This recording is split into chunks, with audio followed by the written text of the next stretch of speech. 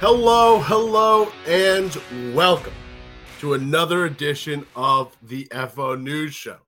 My name is Cale Clinton. With me, as always, is my co-host, Jackson Roberts. Jackson, we've recovered from the hysteria and the excitement of last week's incredible trade deadline news week. A little bit more calm, but we still got a lot of stories to cover. Jackson, how we doing today? Buzzing, ready to talk football, midweek, no trades, but if you think news didn't happen this week, I got news for you. There's news. Let's talk news. There's always news here over on the FO News Show every Wednesday at 1 p.m. And as always, got to shout out our sponsor before we dive into the news.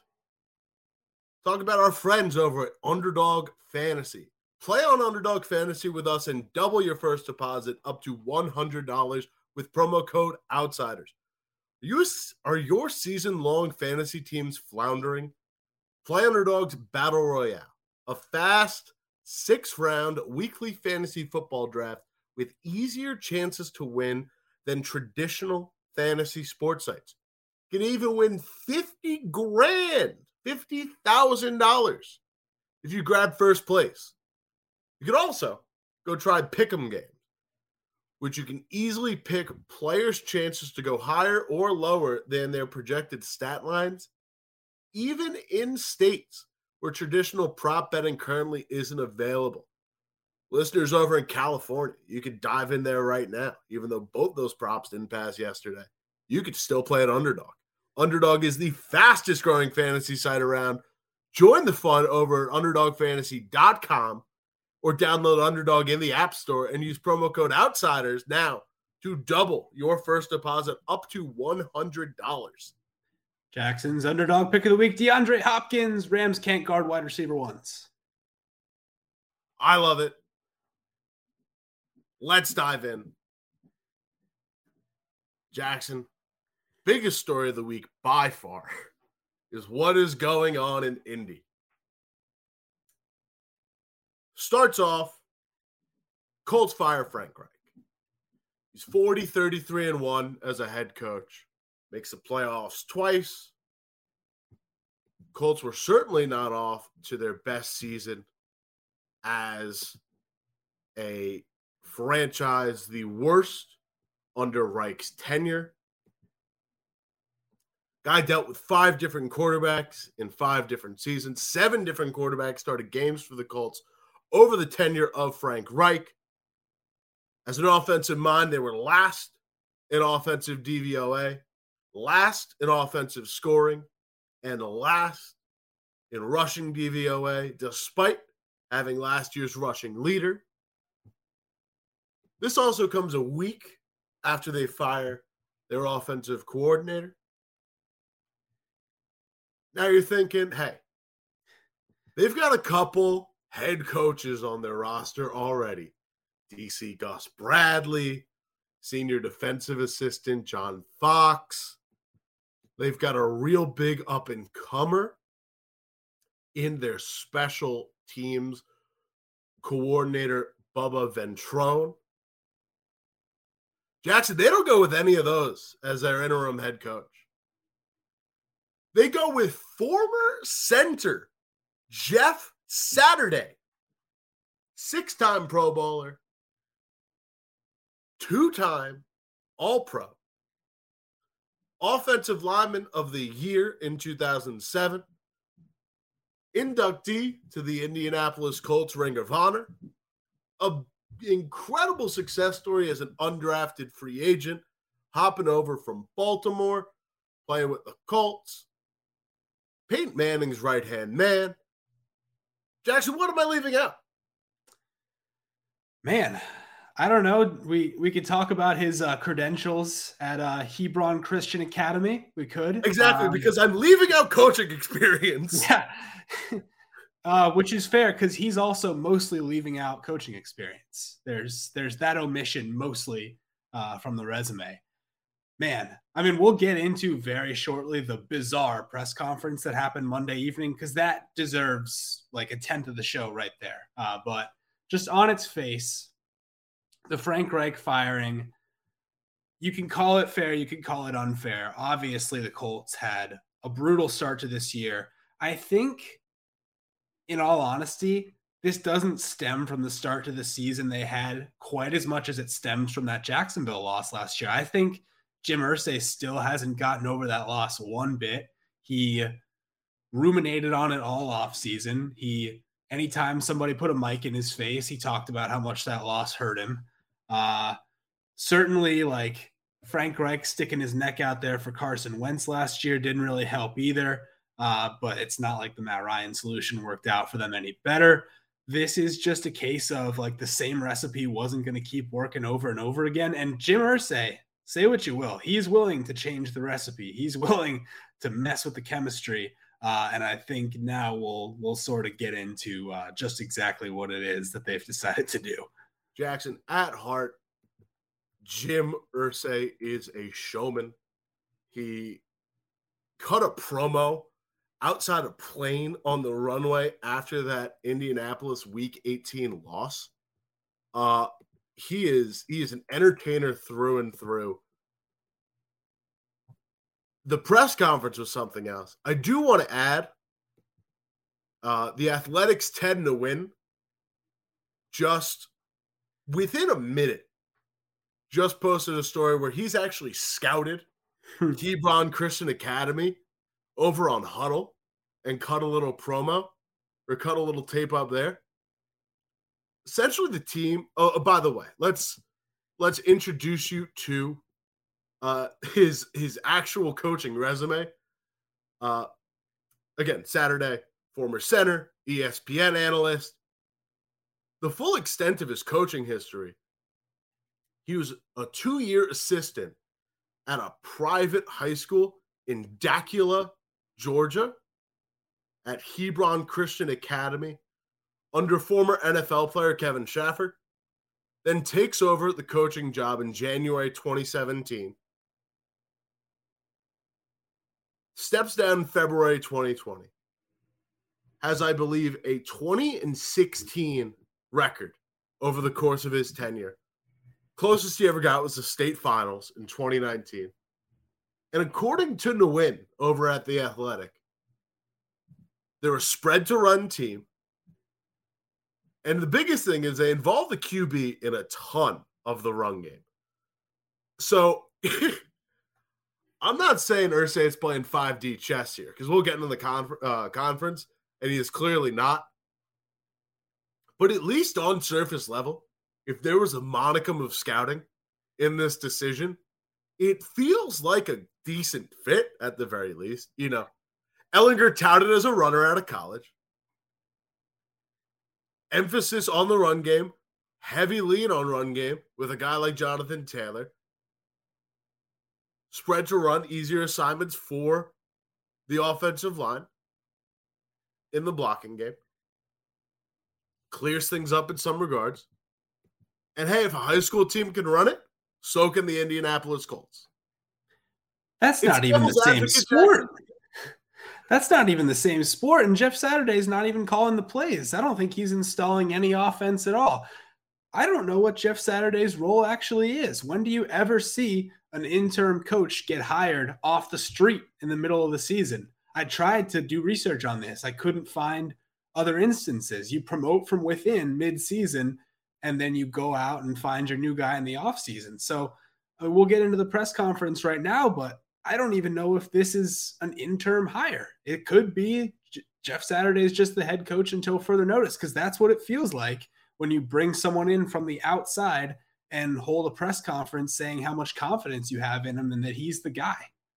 Should be added that there was Saturday did technically have a consulting role with the Colts. So not totally outside, not exactly an inside promotion, but at least there's some ties there. But you're right. Let's get into this press conference. And admittedly, Saturday did say in the press conference, you know, this is a tryout for him, but it's also him auditioning for 31 NFL teams, in his words. So it's not totally, it's He's looking for some kind of job in the league, whether it's with the Colts in the future or not, that remains to be seen. I do play a little devil's advocate talking about the 10 to win offense as described. But Irsay's biggest hiring point, it seems, is the fact that this is a fresh face. Irsay's exact quote was, "I'm glad he doesn't have NFL experience. I'm glad he hasn't learned to fear the fear that's in this league. Coaches are afraid. They go to analytics and it gets difficult. He doesn't have that fear. He has tons of experience. He knows this game inside and out." Jackson, it feels like a guy in this position might want to lean on some data and some number backing to actually make some decision and inform him in places where he might not have the prior experience to make the right call. That is not the case. This is where it's leaning. Every decision is like you can lean on quote unquote analytics, which usually would just be the win probability added in any situation. But any decision is going to be a scary one, whether you choose to go for it, whether you choose to punt, kick a field goal, whatever. There's fear involved with all these decisions. I can't wait personally for the first time that the win probability charts just blow up on the Colts with this new philosophy when they like punt from the 42-yard line on 4th and 3 with 3 minutes left. And the Ben Baldwin model says, go for it, plus 12 win probability, something along those lines. Cause you can feel it coming with this. This is like the strike back against analytics, which is just the new big bugaboo in the league to determine whenever somebody does something anti-traditional, aggressive, yada, yada. They love when it doesn't work out. They never talk about it when it does work out. They just ignore it completely and say, you know, what actually happened on the field. But whenever somebody goes for it, whenever Mike McDaniel takes a 4th and 3 and doesn't get it, it's just, oh, why'd they do that? It's analytics. It's all the new numbers and guys aren't even watching the game. It's this is definitely the reverse coaching philosophy we're about to see. Jackson, you can't even say Irsay is not a fan of analytics because in backing his own credentials as the owner of the Colts and the success of the franchise, his exact quote was, "Look, we're the 4th winningest franchise in the league since 2000.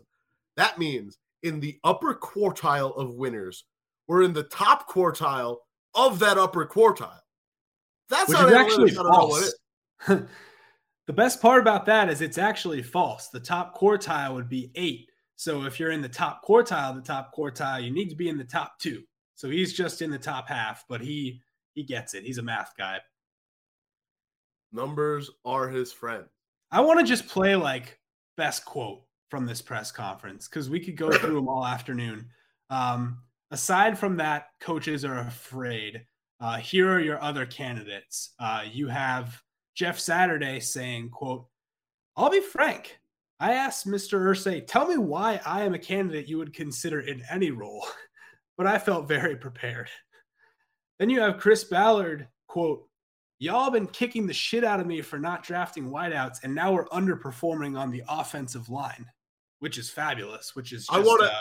I want to step in on that one because, listen, the Colts have been very good at drafting offensive linemen. I get it. But the best way I heard someone describe this on Twitter was if you taught a man how to juggle with 2 balls and you throw in a 3rd ball, it's like, listen, now you throw in this 3rd ball I'm juggling and I dropped the first one. I blame you. This is your fault. This is your fault. I'm not a bad juggler. This is your fault for making me juggle a 3rd ball. Yeah, come on now. That 3rd ball was like 0.01 ounces off in weight. Let me throw one more quote at you for the competition here. Jim Irsay, quote, "I don't know how to make sausage. I don't know what goes into sausage, but I do know how to build a football team. Because I've been around for 52 years, I understand he's fully capable of doing this and more than capable."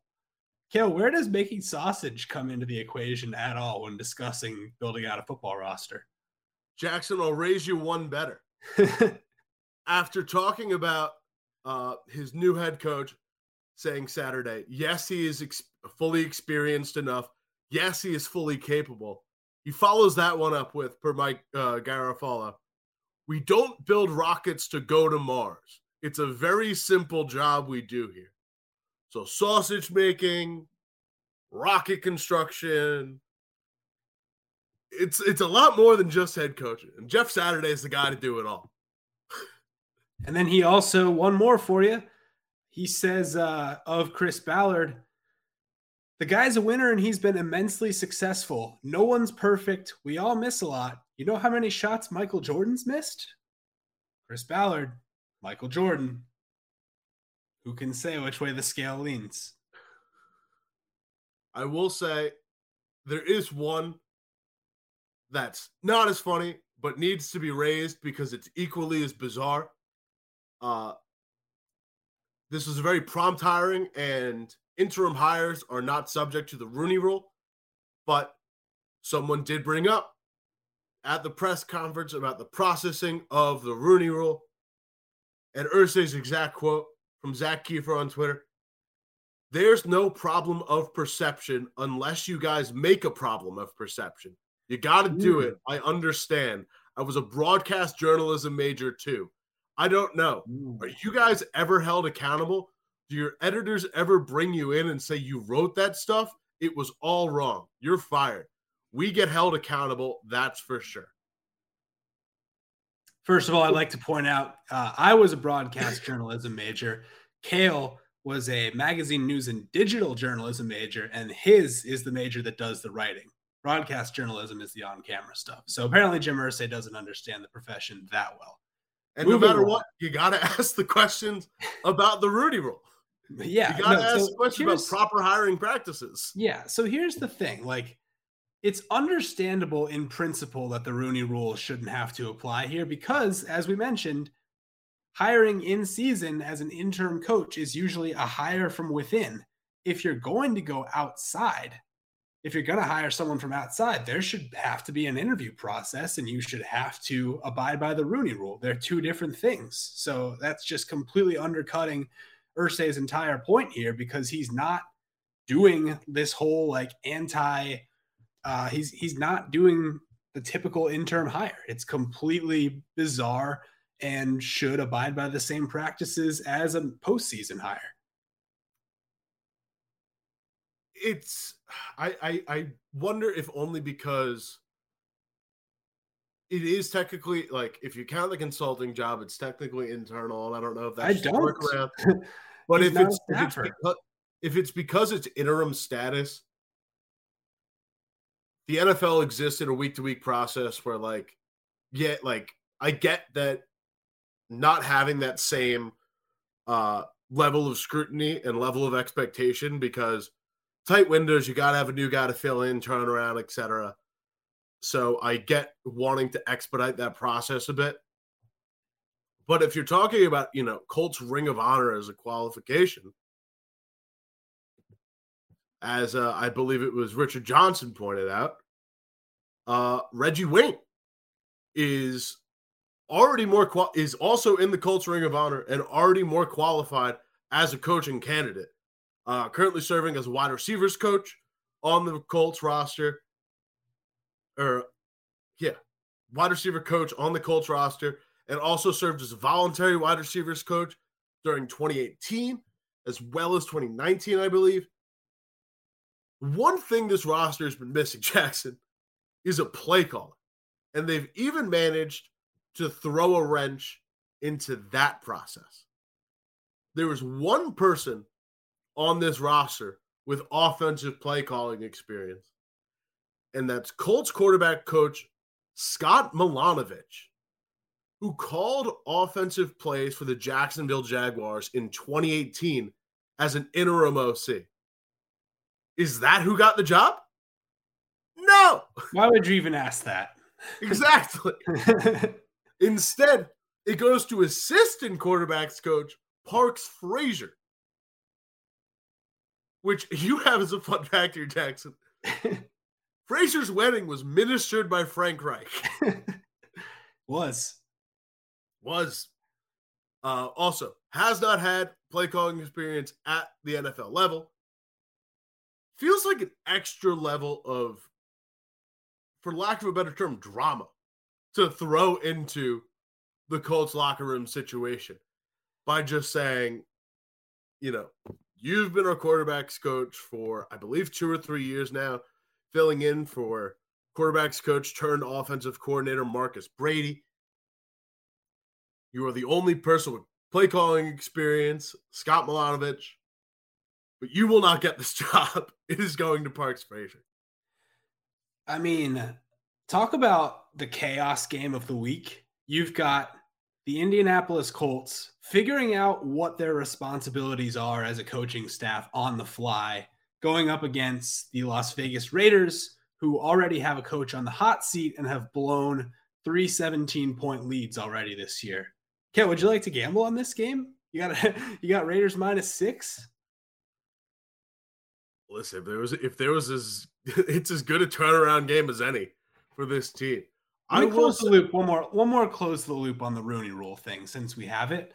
This, black head coaches who get hired as interim coaches do not keep their jobs. That's just how it's worked out throughout history. We have Steve Wilkes right now. He's hired as the Panthers interim head coach. Seems unlikely to keep his job going into next year. I don't know exactly how many have been hired, but only 3 have lost the interim tag.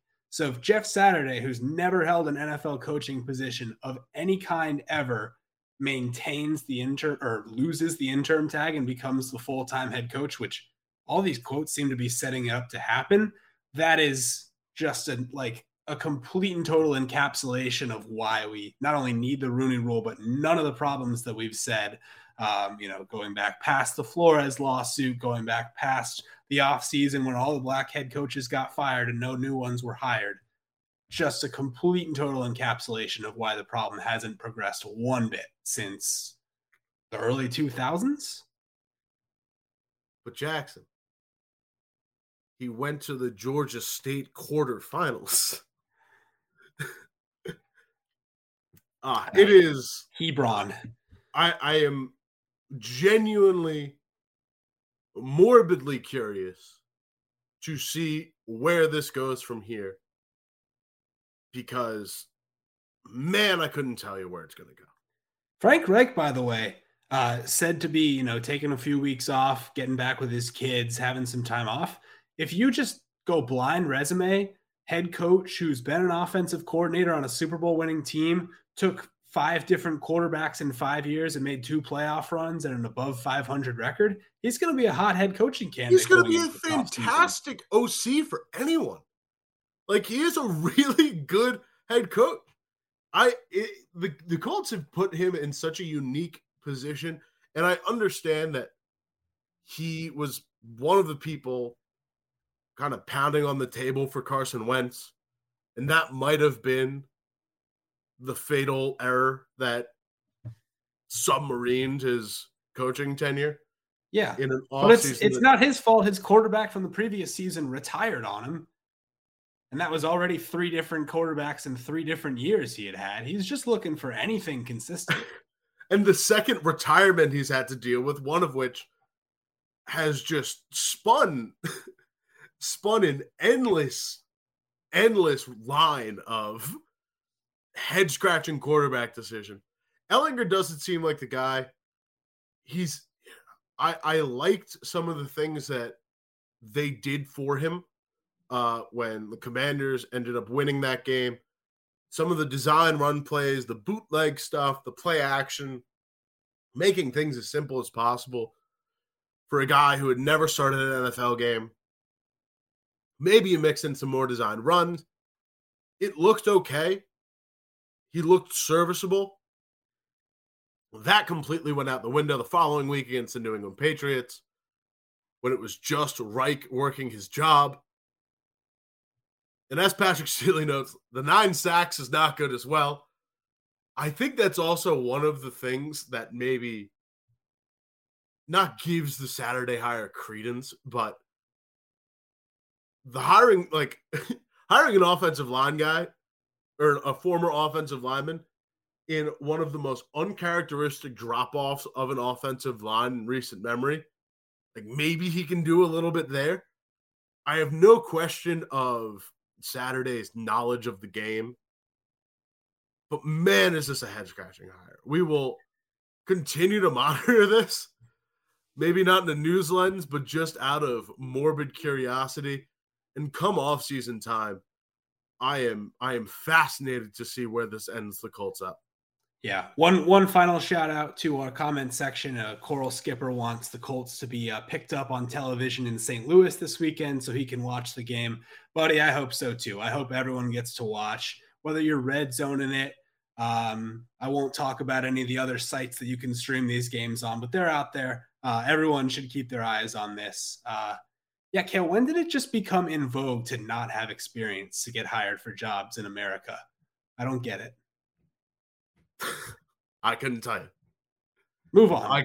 Let's get to another topic, but we could have spent the full hour on the Colts, no problem whatsoever. I don't. Speaking of people who didn't have proper qualifications to be an NFL GM, the Las Vegas Raiders cut former first-round safety Jonathan Abram. Was that the toss you were trying to give me? No, but it works. I'll take it. Again, Jonathan Abram, 2019 first-rounder for the Las Vegas Raiders. Another vestige of the John Gruden, Mike Mayock era. 27th overall pick out of Mississippi State. Started 34 of the 36 games that he appeared in for the Raiders. Barely played his rookie season. Jackson, this continues a string, an unprecedented, abysmal stretch of first-round selections from the Mayock Gruden era. Between 2019 and 2021. This doesn't include 2022 in the new era because they traded that first-round pick for Davante Adams. So between 2019 and 2021, the 3 years of the Mayock Gruden era, Raiders made 6 selections in the first round. 4 of those 6 selections, Abram, offensive lineman Alex Leatherwood, wide receiver Henry Ruggs, and quarterback Damon Arnett, were all waived before the completion of their rookie deal. 2 of those players, of course, were either arrested or cited with charges prior to their cutting or in relation, or just happened to be around the same time of their cutting. I don't know, chicken or egg, which happened first. The other 2 first-round picks that they made, edge rusher Clelin Ferrell and running back Josh Jacobs, both had their 5th-year options declined by the Raiders this year. Should be noted. Success stories. Should be noted. Josh Jacobs doing okay this year. Has the lion's share of carries in the Vegas Raiders running back room. He's 2nd in DYAR this year. He's 5th in DVOA. Clelin Ferrell, on the other hand, as an edge rusher, now plays behind Max Crosby and Chandler Jones, who have really Max Crosby's been excellent. Chandler Jones has been very much nothing. But even then, former first-round pick Clelin Ferrell has half a sack this season and has really not done much, has played just 41.5% of snaps for the Raiders this season. Jackson, I cannot remember a worse multi-year stretch of first-round picks essentially set on fire. Even if you consider Josh Jacobs a hit, going 1 for 6 in 3 years on first-rounders is abysmal. Yeah, and if your one hit is a high-volume running back who has good years and has years where he's extremely inefficient, that's probably not great because you shouldn't be, as we've learned, probably it's also just a first-round running back. Yeah, that probably shouldn't be drafting running backs in the first-round period. Man, things are not looking great in Las Vegas. It's a classic example of regime change still leaving behind organizational ruin. And as Patrick Seeley so adamantly points out, bringing in the new regime hasn't exactly been successful when Josh McDaniels. Here's a fun stat for everyone out there. The Raiders have been around since 1960. From 1960 up until this season, they had lost 5 games in franchise history where they led by at least 17 points. This year, they've already lost 3. So if Josh McDaniels loses to Jeff Saturday in his NFL coaching debut of any kind, plus new play caller, plus Sam Ehlinger, who was the worst quarterback in football, not named PJ Walker last week, does Josh McDaniels get to see another week after that? Does he go back to New England and be Matt Patricia's understudy? What happens from there? I only say this because call it recency bias, call it whatever. We knew this roster was pretty barren to begin with, outside of its topmost talent level. It's a poor man's stars and scrubs Rams model because the stars have not been shining and the scrubs have been very bad. That being said, again, call it recency bias. The first-year head coach I have remembered getting fired before the end of his first year is Urban Meyer, and that is the closest I've seen a head coach get fired with cause in the NFL after everything that came out about him. I can see that just happening because of a poor Josh McDaniels performance. In a year they've already pretty much punted away. At this point, why not compete for a first-round pick? They also have someone who I believe is a pretty quality GM in the office for them. I get it's another New England guy. I get, Dave Ziegler hasn't, the Devontae Adams trade hasn't exactly worked out at the moment, and some of these acquisitions haven't necessarily panned out, a la the Chandler Jones trade or the signing. That being said, I think they'll give him a little bit of time. But there's no, second half adjustment. There's no Mark. You could say there is when they go from playing good football to terrible football at halftime. That's an adjustment of some kind. I guess you call that an adjustment. Not in the way we traditionally think of it. Little modern spin on the take. But yeah, Mark Davis is having conversations with Daniels in the locker room pretty much every week after a collapse. Different reports come out.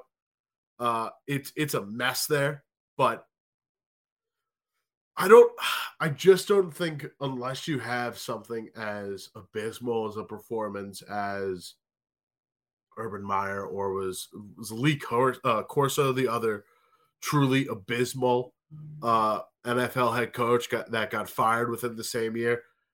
I don't think McDaniels is going to get canned that quickly. If they lose to the Colts, though, it's on the table. If they lose to this, there's not a Carolina Panthers motivational exercise the demons kind of thing. As Seeley says, losing to an ESPN analyst is embarrassing. You just spent 3 minutes seemingly arguing why they shouldn't fire him after this game or why it won't happen. Then you said, "Oh, it's on the table, though." That was my whole question to begin with. It is on the table. I forgot their opponent was the Colts, Jackson. I forgot it was the team we just spent a half hour lambasting. Let's move on before we dig ourselves any deeper. This doesn't need to talk about any further. Look at our next story. Into our injury roundup, as always. Our first one doesn't come from a team that played last week. Comes from a bye. Giants safety, Xavier McKinney. In an announcement released via his own Twitter, was enjoying the bye week over in Cabo went on a guided sightseeing tour on ATVs, got into an ATV accident, hurt his hand, and the injury will keep him sidelined for what he calls a few weeks. A tough loss in an inexplicable manner. Fell off an ATV, broke his hand, needs to have fingers surgically repaired. Not many injuries I've seen like it, Jackson. Should be noted that although he is definitely expected to miss at least 4 weeks, given that he was placed on the non-football injury list, and that is a requirement at this point, it is unknown as to whether or not he will be able to play again at all during this football season. And Xavier McKinney is a guy who has made a number of very big plays for the Giants so far this year, most notably stopping Christian Kirk on the half-yard line to clinch the win as time expired against Jacksonville. So this is a playmaker on your defense. I'm not really going to get into the whole, like, are you hurting your team by going on an ATV in Cabo on your bye week?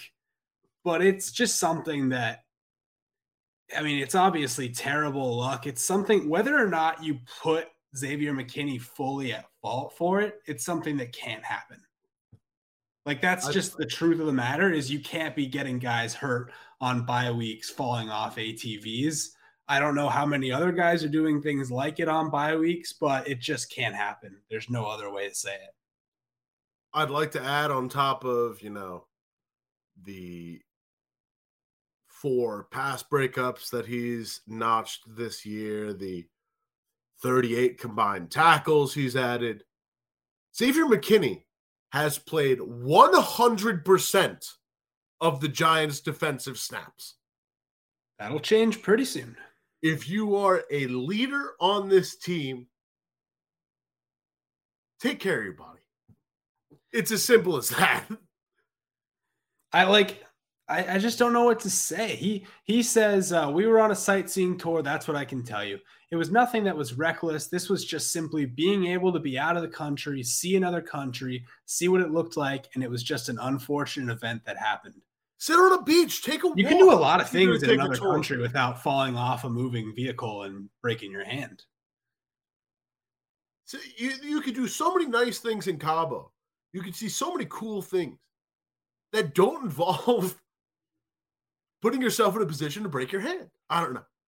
I guess it's a freak accident. He probably didn't think he was in a position to break his hand. I don't know. Maybe he could have rolled his ankle on a beach walk or this is where we go back to the whole, like, I don't want to assign fully the blame, but, like, it can't happen. It just can't.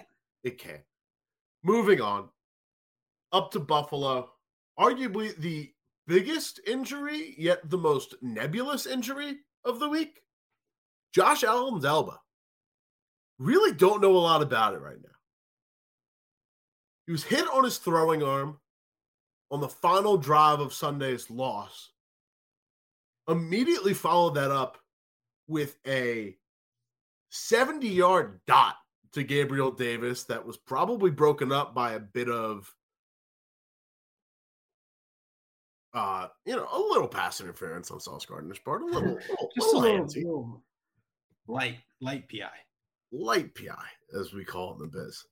He's being evaluated now for UCL and nerve damage. UCL, for those uninitiated with baseball, is the ligament in your elbow that pitchers most commonly get Tommy John surgery on. That being said, the only ligament that requires Tommy John surgery.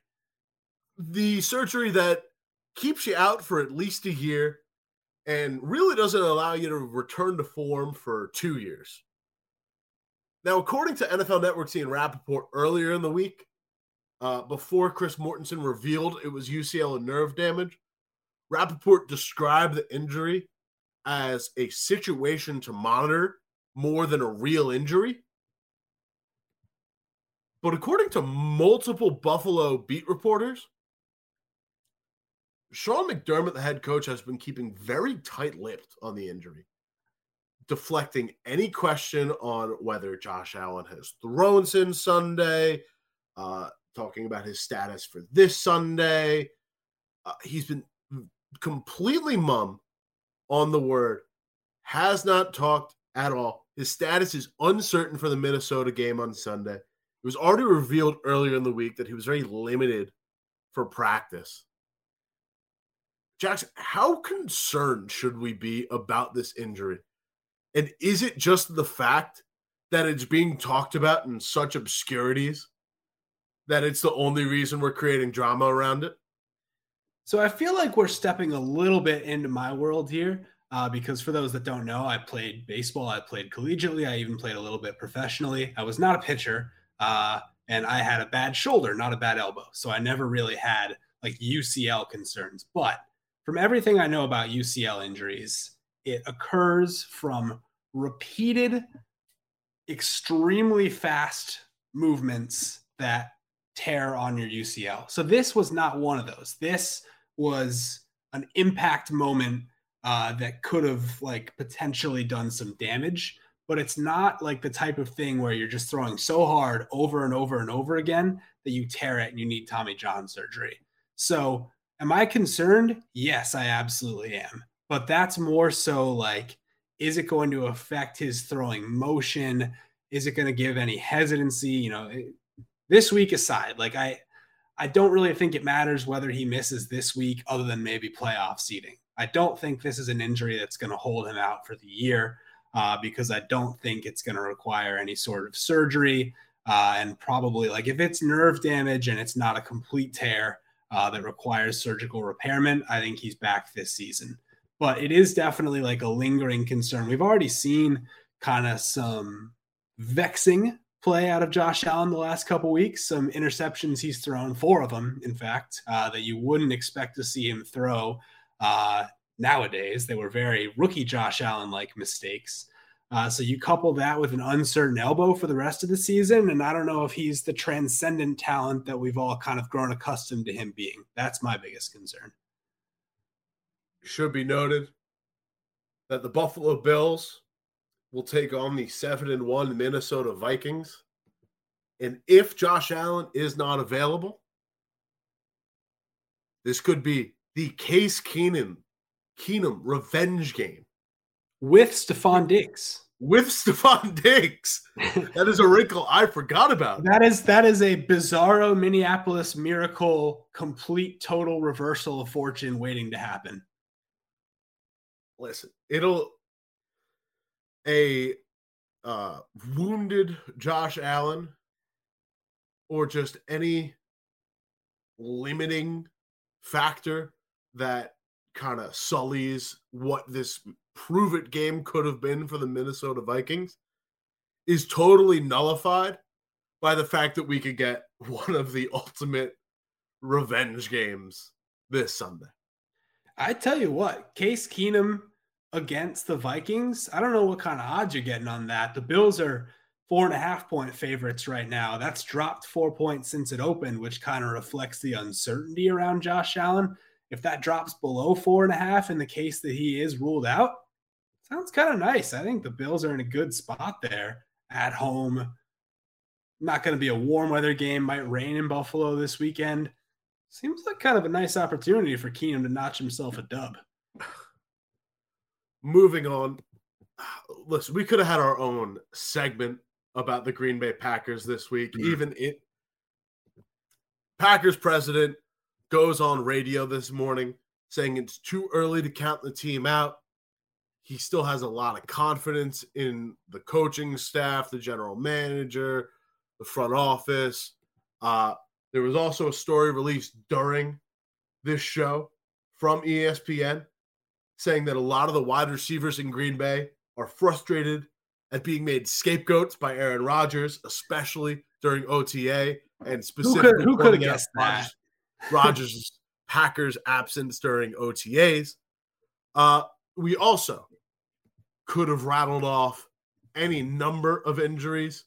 Aaron Jones going in for x-rays and MRIs for his ankle. Also could have mentioned wide receiver Romeo Doubs suffering a high ankle sprain. Green Bay Packers quarterback Eric Stokes exiting the stadium on crutches and a walking boot.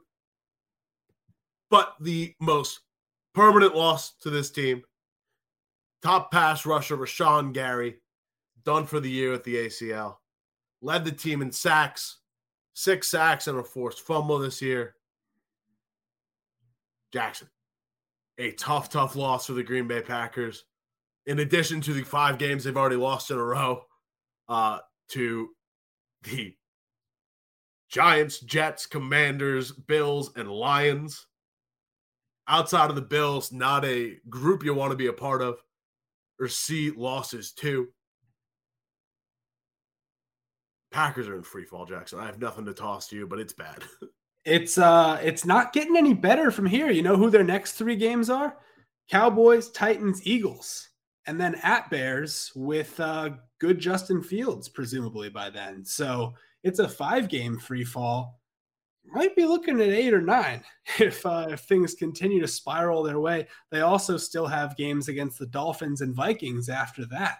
I would say at this point, it's more likely they get a top 5 pick than sneak their way back into the hunt for the playoffs. I don't think it's a hot take at all to say the Packers are just cooked. I know they still have number 12, but they have nothing else going for them. And Aaron Rodgers clearly hasn't been himself this year anyway. Listen, all I'm saying is there's a world where the Packers have a top 5 pick. The Colts trying to redo this whole veteran quarterback single cycle again. Maybe you repair the offensive line too.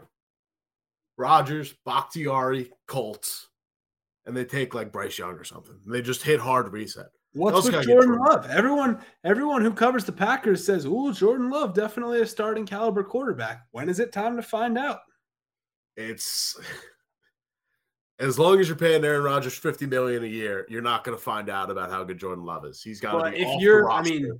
If you're letting him go in the offseason and taking another quarterback to start over Jordan Love, isn't that one of the worst wasted first-round picks in recent memory? We just talked about all the Steelers ones. You draft a guy 26th overall and never give him a chance.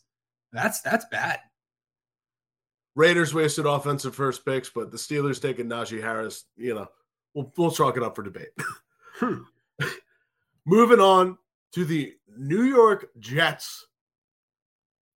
Big win against the Buffalo Bills this weekend. Made the Any Given Sunday this week. Lose a little bit in the process. Offensive lineman Sheldon Rankins dislocates his elbow, placed on IR, expected to miss 4 to 6 weeks. A tough loss for an admittedly very deep Jets front 7. I will not deny the leadership a guy like Rankins brings to a lineup.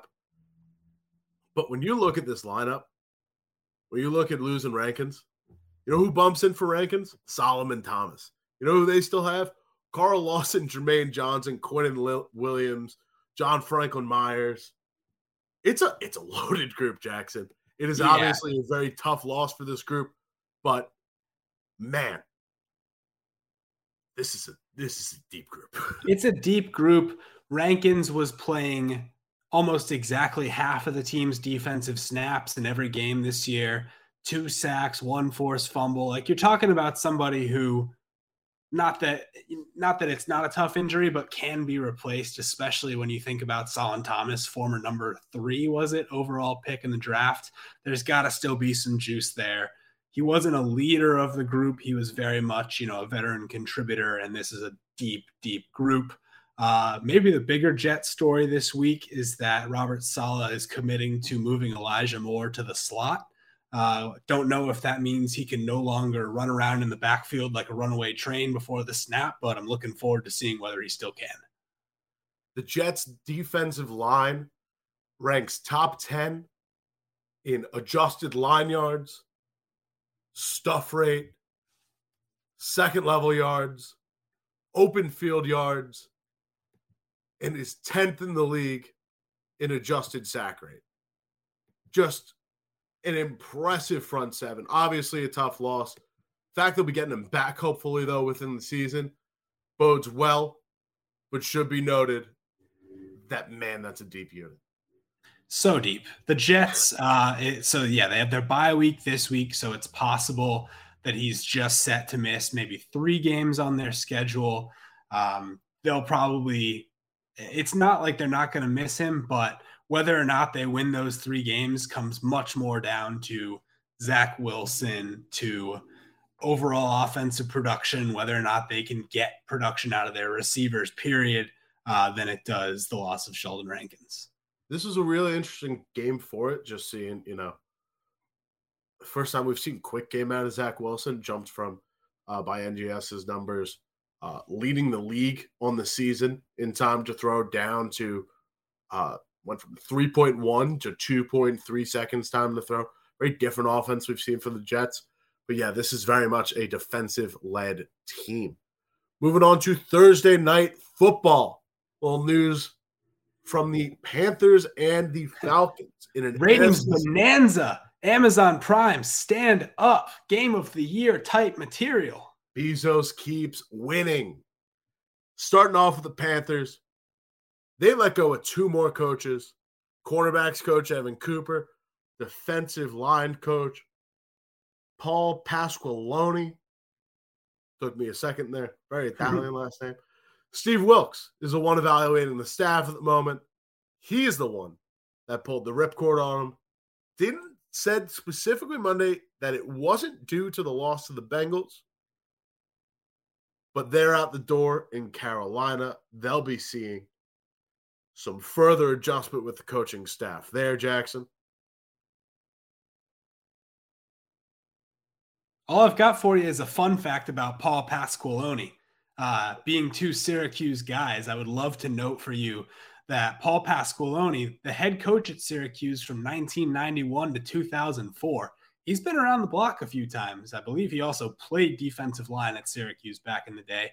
He is the head coach of the only winless team in Syracuse history, not because they lost all their games, but they vacated all their victories in 2004 to ineligible players and was subsequently fired in the offseason.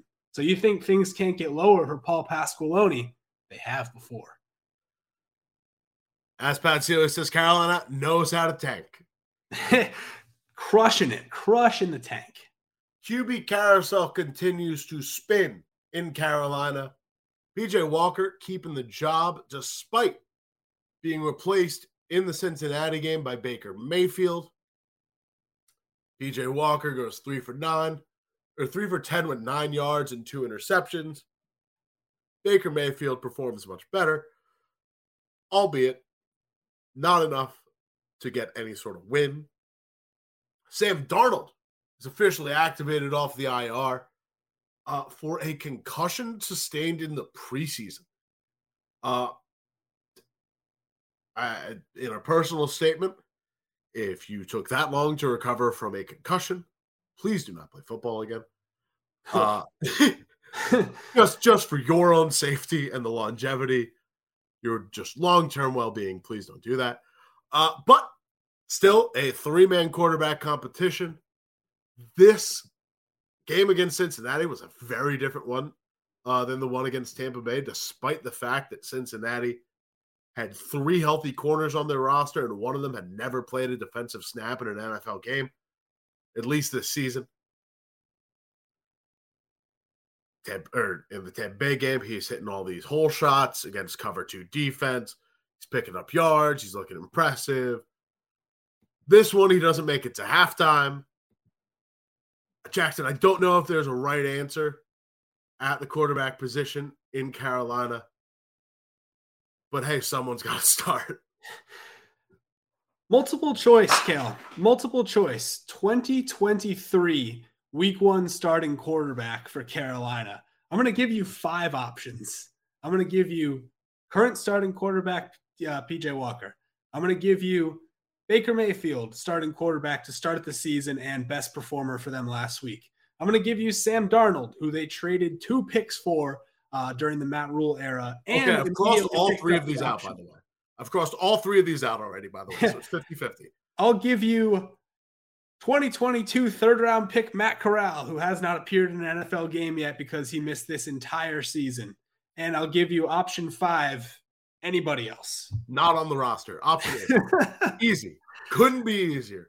If they have a high enough draft pick, they're taking some money, and even if they recognize they traded up to take Matt Corral, so they don't want to spend as much money or just general draft capital on them, they'll find someone to at least compete with Corral for this job because, man, they've got a lot of rebuilding to do. Patrick Seeley says Bryce Young. Patrick, I don't think they're going to get him. I think the Texans are tanking better than the Panthers right now, despite the fact that Carolina's done a good job. Hey, if Steve Wilks was in the ref's ear begging them to throw a flag on the DJ Moore play, which we saw Travis Kelce huck his helmet on the field this week, fully on the field during the game, no doubt about it, should have been a flag, no flag thrown. Wouldn't be surprised if that was a Panthers tank in the making, and if they just told Eddie Pinheiro to go ahead and hook that extra point anyway to guarantee they lose that game. The Texans are still tanking better, and they have worse positional groups on both sides of the ball. So I don't think, unless Bryce Young's stock no longer becomes the number one QB, I don't think you're getting him. We'll see where they end up, but hey, I don't know who's starting at quarterback, but at least they'll look good on Sunday. It's uniform news! This game's on Thursday! Oh, my God. Yeah, this is a Thursday roundup. What am I talking about? Whatever. They're wearing all black, Jackson. This is the Panthers. There's a lot of teams that have done the all black this year. There's a lot of teams that have done the black helmets this year. The Panthers are the only team, maybe outside the Saints, that can pull off an all-black uniform. Even the Raiders, I like the silver pants in there. Don't like an all-black Raiders uni.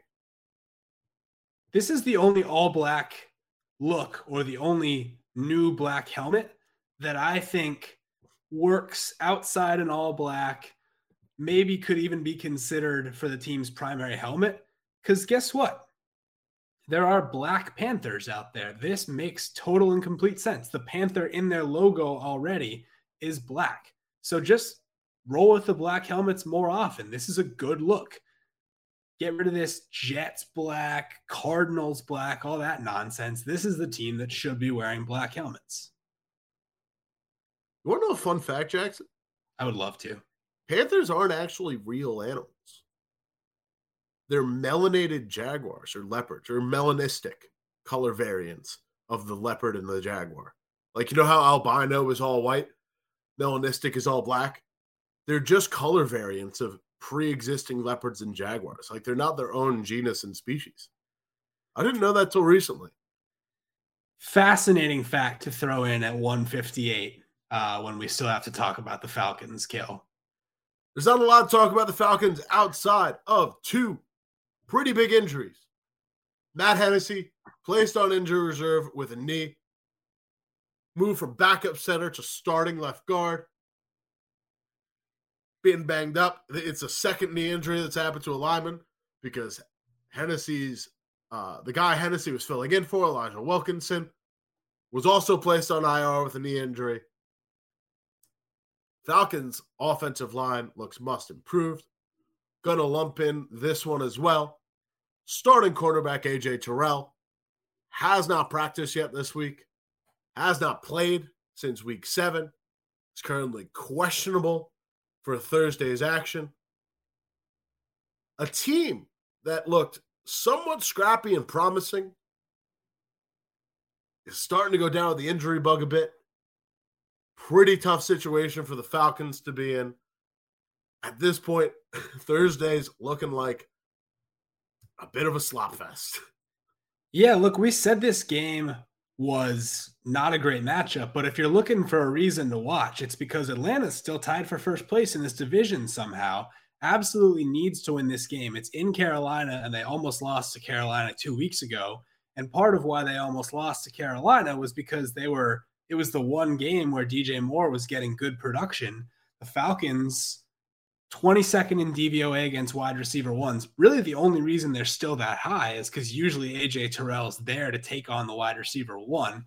Not there this past time they played the Panthers. If he's not able to go, this is a 50-50 matchup, and this is a matchup that you can exploit specifically with DJ Moore going up against, the kind of the B-tier corners and safeties that Atlanta has to offer. If the Carolina Panthers come away with a win in this game, the NFC South will be the only conference outside of the AFC East where top to bottom, all 4 teams are separated by 2 losses. And let's flip that on its ear. The AFC East, every team is above 500. The NFC South, every team is below 500. What a hotly contested division. Someone will host a playoff game from this division. And, buddy, I can't wait to find out. If you've got $33 burning a hole in your pocket and you want to head over to Bank of America Stadium in Charlotte to watch this game, highly endorse it. If only this one was in Atlanta, because then the Chick-fil-A would actually be open in the stadium for a football game. Never. That'll about do it for us at the FO News Show. As always, thank you to our friends at Underdog. You can double your deposit up to $100 with promo code OUTSIDERS the first time you deposit. You can come check out the FO News Show in its VOD form over on YouTube. You can check it out as a podcast over on the FO Podcast Network. While you're there, why don't you drop a subscribe and a little thumbs up for us? It goes a long way. Maybe a review if you're talking podcast. Jackson, another week of news in the books. Wouldn't want to do it with anyone else, bud. Happy to be a part of this all. And, man, we've got a fun Thursday night football game going on this week. Just happy all the time. No other news I'd rather discuss than football. Every week the news seems to hit us with something new and crazy. Last week we got Hour 24 Dan Snyder news. Nothing's materialized of that yet, except apparently the DC Attorney General announcing that there's going to be a major announcement on the Dan Snyder case tomorrow. So maybe stay tuned for that next week on this show. But regardless, somehow this NFL news cycle manages to pump out insane content week after week. And we are lucky enough to be able to break that down.